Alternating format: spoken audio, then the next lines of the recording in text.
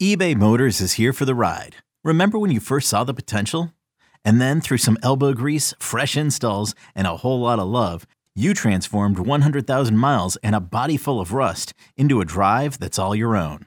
Look to your left. Look to your right. It's official. No one's got a ride like this. There's nothing else that sounds like, feels like, or looks like the set of wheels in your garage. With over 122 million parts, you can make sure your number one ride or die stays running smoothly. So there's no limit to how far you can take it. Brake kits, turbochargers, engines, exhaust kits, roof racks, LED headlights, bumpers, whatever your baby needs, eBay Motors has it. And with eBay Guaranteed Fit, it's guaranteed to fit your ride the first time, every time, or your money back. Plus at these prices, well, you're burning rubber, not cash. Keep your ride or die alive at ebaymotors.com. Eligible items only. Exclusions apply.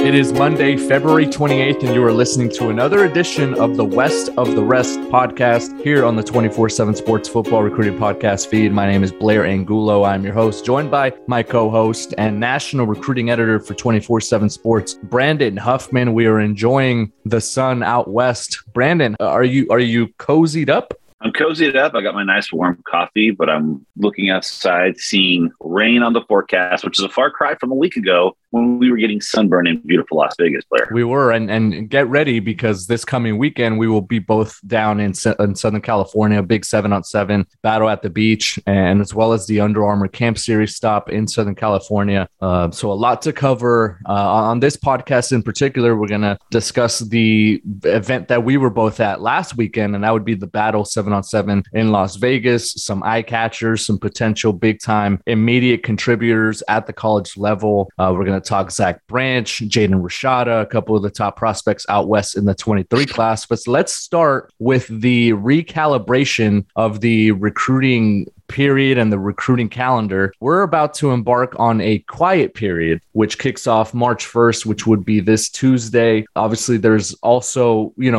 there's also other periods like the dead period, the evaluation period, and the contact period. So from March 1st to April 14th is a quiet period, and then it kicks off an evaluation period that runs through the back half of the month of April and throughout the month of May. Another quiet period followed by a dead period at the end of June. So we won't have another dead period, Brandon, until the end of June. So get ready for a lot of visit recaps.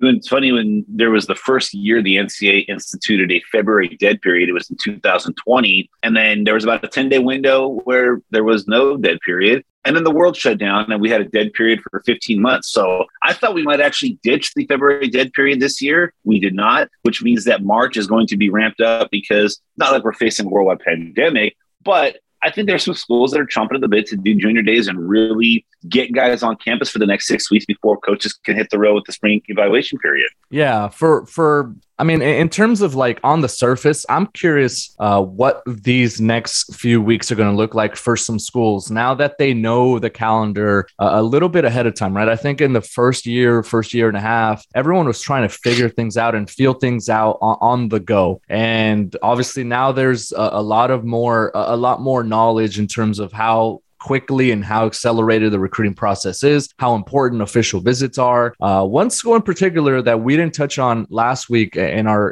return of the West of the Rest podcast was UCLA. Chip Kelly just got an extension and coming off his best season with the Bruins. And, I think some would say was an adequately decent season, not only in terms of production, but I think they were a product that was very viewable in a sense, right? Like they had Dorian Thompson-Robinson hurdling dudes. Kyle Phillips was one of the leading receivers in the Pac-12.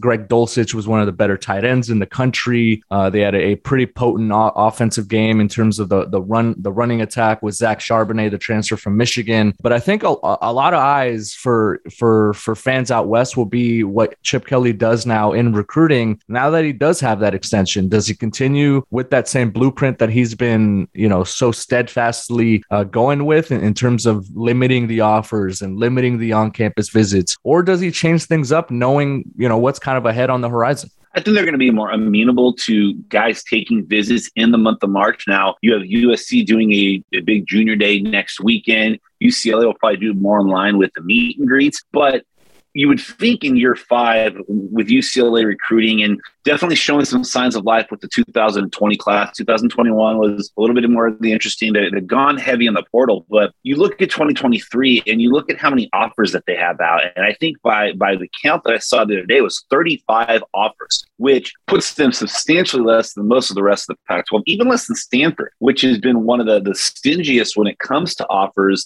in the Pac-12. So maybe their approach changes in terms of hosting guys on campus, allowing guys to come in and take visits in the month of March, but it sure doesn't seem like their strategy has changed in terms of how many offers they're going to extend. I mean, it's not a great running back class out west, but UCLA only offered their first 2 running backs in the last week and a half. You look at, the quarterback situation, UCLA at various points in the previous few years under Chip Kelly would have 1 outstanding offer to a quarterback at a time. Now they have 3. So there's been some philosophical changes, but then there's been others where it makes you think, you know what? Like you said, he's got the extension. It's working in his mind. Why stray from what's been working for the previous 4 or 5 years? And why change that up in year 5?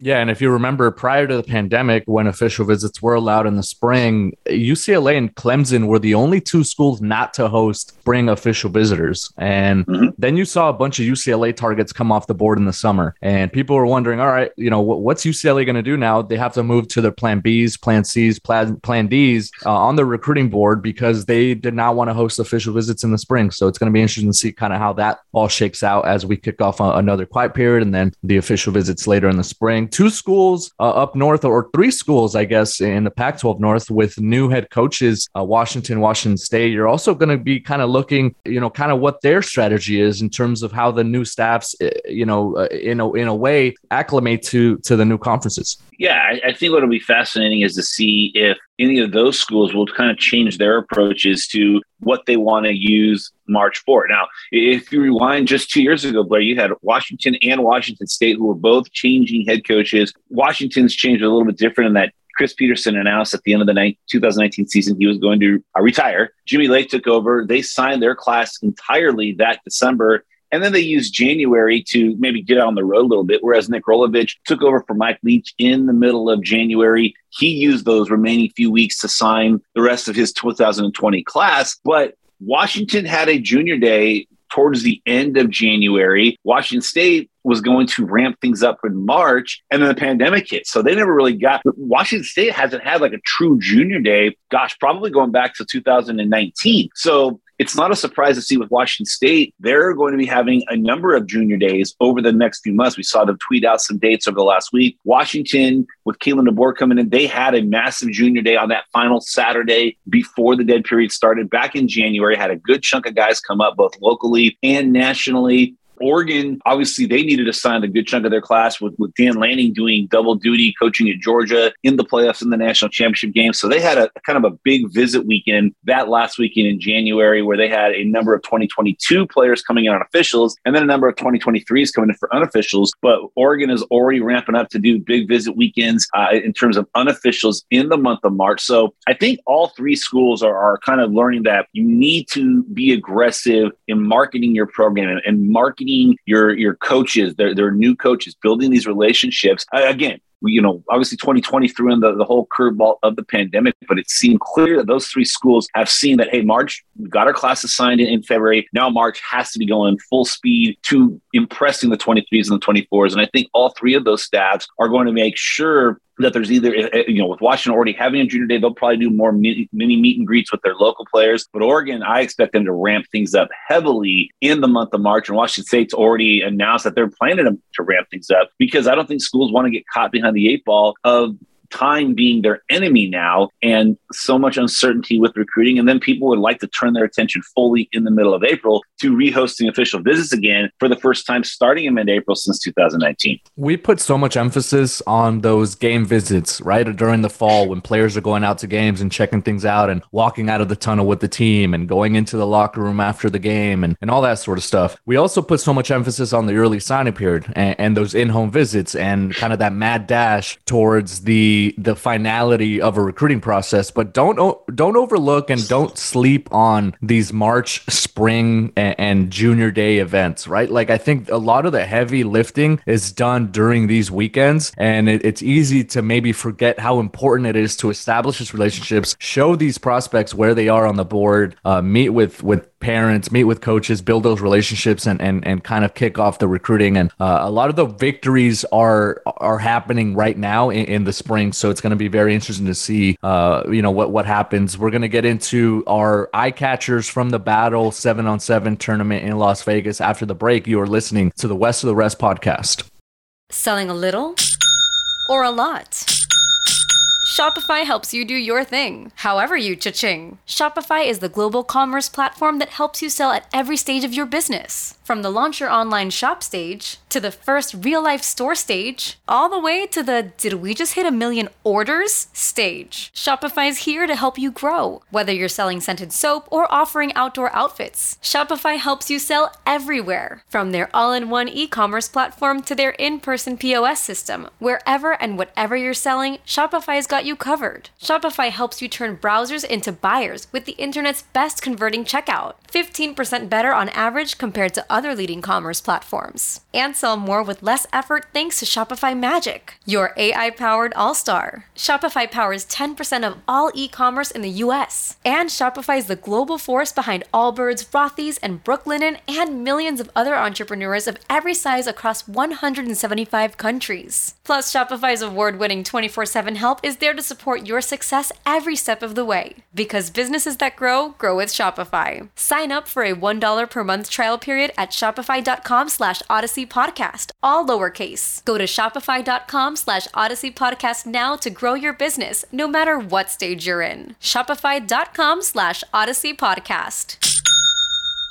Introducing the Two-Way V4, where groundbreaking fuel cell technology meets fresh foam cushioning for the ultimate performance. With fuel cell, each step feels explosive, delivering unparalleled energy return. Paired with fresh foam, experience maximum comfort throughout the game. Its lightweight textile upper offers support and breathability without sacrificing agility. Whether you're hitting the clutch shot or locking down the opposition, the Two-Way V4 gives you the tools to play at a high level. Learn more and purchase the Two-Way for yourself at newbalance.com. We are back on the West of the Rest podcast. My name is Blair Angulo, joined by national recruiting editor Brandon Huffman. You can follow him on Twitter at Brandon Huffman. Brandon, before we get into Vegas and obviously the event that we were both at, I don't want to say scorching because we had a nice little wind out there. I and Chris Singletary and our colleague Mike Roach of Horns 24/7. But I wanted to ask you, quiet period, dead period, those terms are kind of weird. Like, what does a quiet period mean? Like, quiet usually means like, hey, like hush hush, but prospects are able to get on campus and actually talk to coaches, so that term doesn't apply. Then there's the dead period seems kind of morbid, right? Like, what are we doing here? Who named these things? It had to have been some pencil pusher in the NCAA who made a really bad decision from a marketing standpoint. But it's always fascinating because you have people that I'm like, listen, you can't just be a complete newbie to following recruiting. You've got to know. And every year,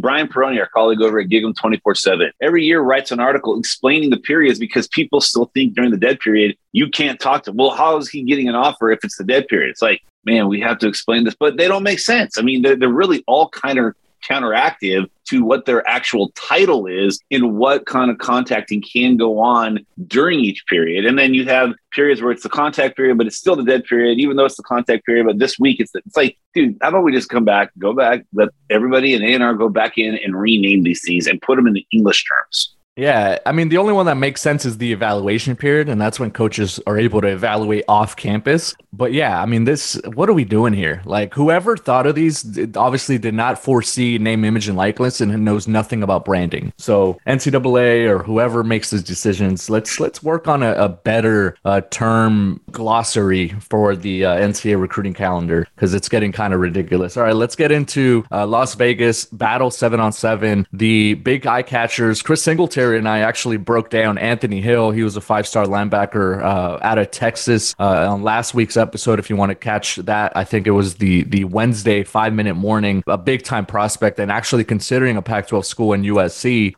in terms of the other eye catchers that we liked and players that really popped, you have to start with Zach Branch. He's the big time receiver out of Bishop Gorman in Las Vegas. They actually captured the championship thanks in large part to his contribution and his, ability to contribute in all facets on the offensive side of the ball. Looks kind of like a Deebo Samuel out there, a Tyreek Hill, a player that you can put in any position. Committed to USC, a part of that big recruiting class to kick things off for Lincoln Riley in 23, along with Malachi Nelson and Makai Lemon, a couple other 5-star prospects. And, I was looking at him and I'm like, okay, I'm trying to figure out which prospect he reminds me of, or a player that, maybe he has a lot of shades of. And I always kind of came back to that DeAnthony Thomas, Adoree Jackson mold of just sheer explosiveness and in a compact frame, but a player that can make every cut, every catch, has that speed. This is a football podcast, but there's a term in soccer where an attacker with the ball is coming at a defender and he's rushing towards him with possession.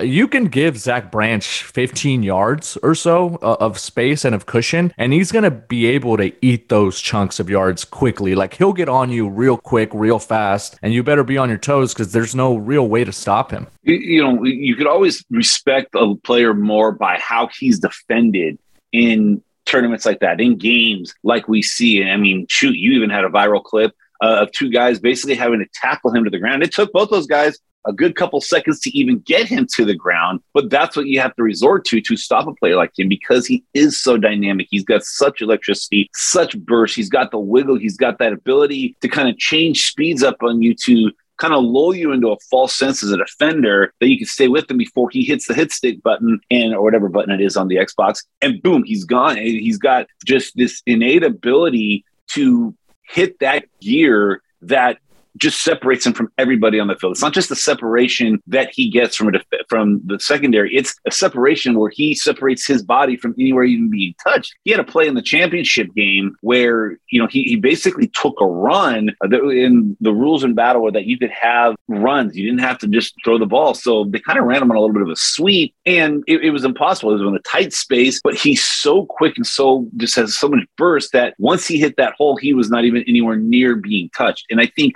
that you look at the way guys like him are used in offenses nowadays. You know, the Tyreek Hills, the DeAnthony Thomas, you find ways to get him the ball, whether it's throwing the ball to them deep, whether it's throwing the ball to them, in the slot and letting their speed go to work, whether it's hand the ball to them, whether they return punts or they return kicks. There's a highlight waiting to happen. And he's got that just innate ability to be a home run play, make a home run play every single time he touches the ball. And, it was incredible. Again, I think my biggest takeaway over the weekend was that it took two guys to try to take him down. They struggled to do that, but that was how the only way you could even defend him this weekend. And by the way, folks, for those that aren't big 7-on-7 fans, you just go back, watch the state championship game. He was doing the same thing to guys in 11-on-11 in full pads. You can't hit what you can't stop. Yeah, I'm having those visions of him at USC in a couple of years, taking those swing routes, taking those wide receiver screens, picking up 25, 30 yards, moving the chains. I mean, he's going to be really special. Obviously USC, I think, has to shore things up on the defensive side of the ball, especially up front, for them to be a viable national title contender. But I think Lincoln Riley is going to be able to land players like Zachariah Branch. That's not something that we're questioning at all. But I think getting players like Zachariah Branch, getting players like Malachi Nelson and Makai Lemon and anyone else that they're going to get, then that attracts the big linemen, right? That attracts the other prospects that are going to be like, okay, they're going to be able to score points. All they need is an impact pass rusher or a big time linebacker or whoever it may be. And that's where the recruiting momentum really pays off. So USC getting a big time player in 5-star receiver, Zachariah Branch, who's not only doing it on 7-on-7, but like Huff mentioned, was doing that wiggle joystick, that right stick on the Xbox controller throughout the season last year. Jaden Rashada, speaking of doing things, he's a special playmaker, and I feel like had there not been, this influx of big time 5-star quarterbacks, not only nationally but out west in this cycle, we would probably be talking about Jaden Rashada a lot more than we do. He's a phenomenal prospect. And yes, this was 7-on-7, and yes, there's no line, there's no pass rush, there's just a timer, right, where you have to get the ball out quick. But the timing, the accuracy, the anticipation, and then the arm strength that he's able to show in that setting is super impressive. I'm excited to track him throughout this offseason and obviously track his recruiting process. You know, like you mentioned, he probably not being talked about nearly enough. I don't think the gap between Nico, Malachi Nelson, and Arch Manning, between Dante Moore and Jaden Rashada, who are, I think, 4th and 5th in the quarterback rankings, is nearly as wide as you would think. Now, the rankings may say otherwise, but there's a reason that all 5 of those quarterbacks are in that top 30 range in the 24/7 rankings. And yes, now the other 3 guys, they're kind of clear, top 3 quarterbacks, but I do not think that gap is nearly as wide as you would think with Dante Moore and Jaden Rashada. And I think Rashada is continuing to trend upwards. He had kind of an interesting, kind of the way his recruitment has gone where, as a freshman, he had to back up Jay Butterfield, who was a 4-star quarterback now at the University of Oregon. So he knew he wasn't going to play as a freshman. Ended up moving down to Florida to go to IMG when the pandemic hit, moved back after he realized that, he wanted to be back in California, played at Pittsburgh High School where he was a backup, splitting duties, if you will, with Eli Brickhandler. So he really had his first year as a starter this past fall of 2021 with Pitt. They made it to they won the CIF North Coast Section Championship, got into the state regional bowl game, but he's probably had the least amount of starts of any of those guys in those 5, but every event we've seen him at over the last couple of years, he's flourished. And I think he's going to be a guy that I'm not saying he's going to end up like CJ Stroud, where he ends up being a complete known. And we knew about Jaden early on. He was an inaugural member of the top 100, but you're seeing a similar type of rise in his ranking, a similar type of rise in his playmaking ability as he gets more starts. And I think it wouldn't be ridiculous to say that there could be a discussion about all 5 of those quarterbacks, who is number 1 between the 5 of them rather than just the 3 of them. And I think Jaden Rashada is going to firmly implement himself in that conversation. Yeah, Rashada going to be planning a busy spring. I think he is trying to get out to UCLA and Cal in March. Also wants to get out to Stanford, which was another significant offer recently. He was out at Oregon. He was out at Washington in the month of January. So keep that name in the back of your head. Jaden Rashada is going to be a name to know here in the spring. A couple other eye catchers, and for me, I want to start with Damon Williams. He's a 2024 quarterback out of Chandler Basha, out in Arizona, and maybe had they won another game and gotten into that championship game, they had a semifinal exit. Maybe we're talking about him as the alpha dog because he was super impressive. I think there was only one drive where they didn't score a touchdown in that pool play Saturday format, and that's because they put in Cole Martin at quarterback, who is the 4-star corner who's committed to Oregon, and they were just kind of playfully joking around. But Damon Williams, not big. I want to say 5'11" or so, 5'10", 160, 165. The way the ball comes out of his hand, you wouldn't know that it's coming out of a frame that size. A really dynamic playmaker, a dual threat type of quarterback, but he's more than just an athlete. He's got a terrific ability to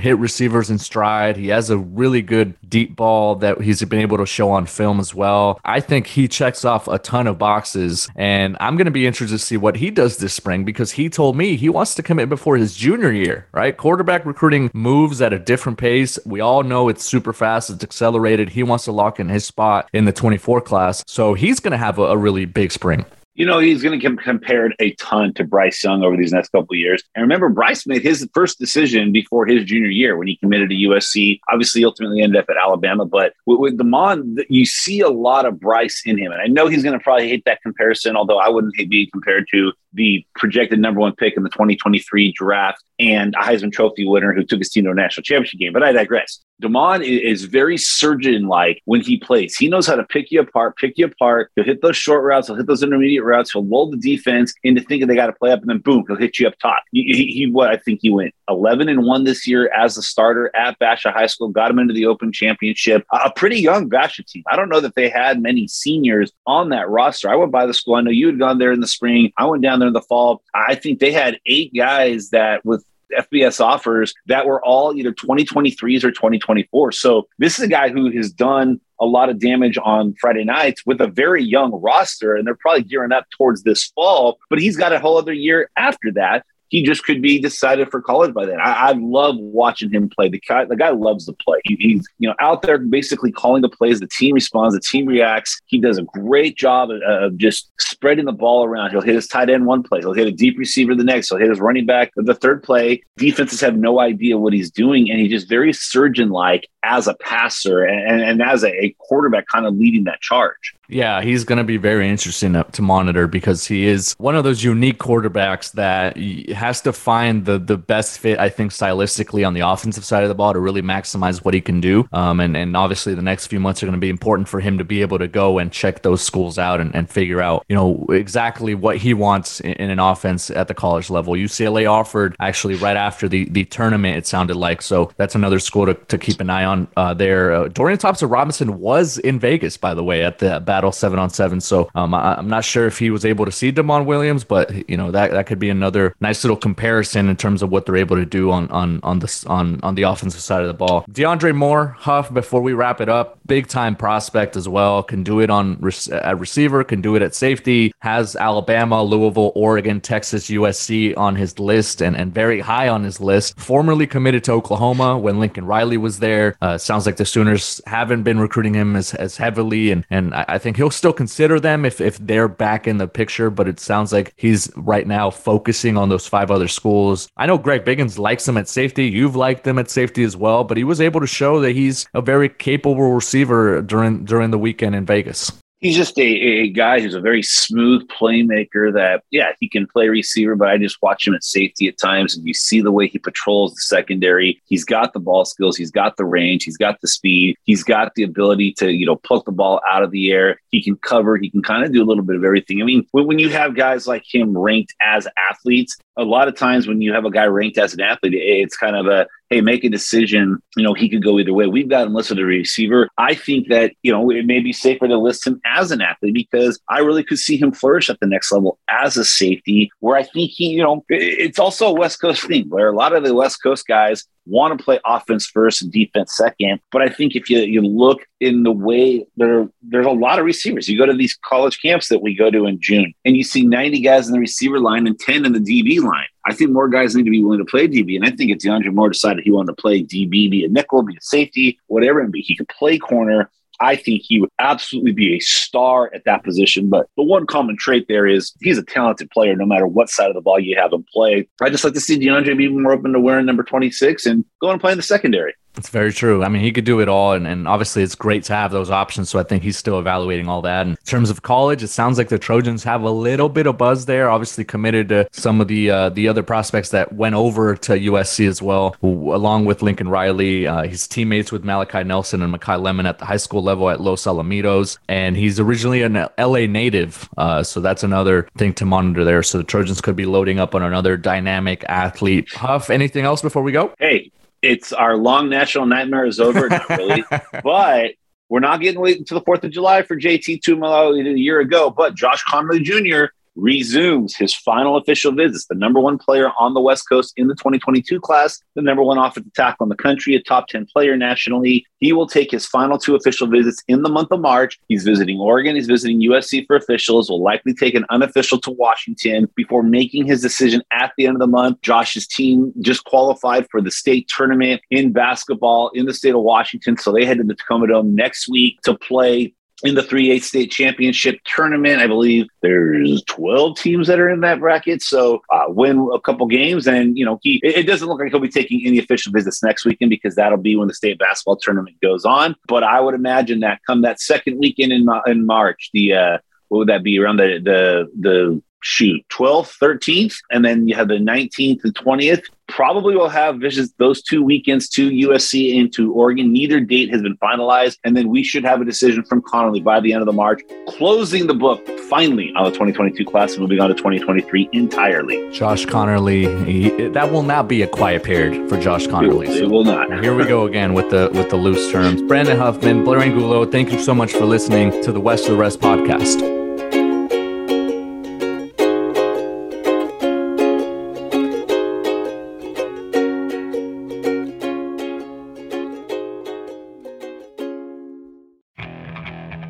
Okay, picture this. It's Friday afternoon when a thought hits you. I can waste another weekend doing the same old whatever, or I can conquer it. I can hop into my all-new Hyundai Santa Fe and hit the road. Any road. The steeper, the better. Because my all-new Santa Fe is available with H-Track all-wheel drive, so I can hit the trail without a worry in the world. Heck, with 3 rows and best-in-class rear cargo space, I can pack the whole family in with all our gear. We've got available dual wireless charging for our phones, so we'll never lose touch with civilization, and we won't lose touch with the primordial power of Mother Earth. So which is it? Waste the weekend or do something a little more epic? And conquer it in the all-new Hyundai Santa Fe. Visit HyundaiUSA.com or call 562-314-4603 for more details. Hyundai, there's joy in every journey.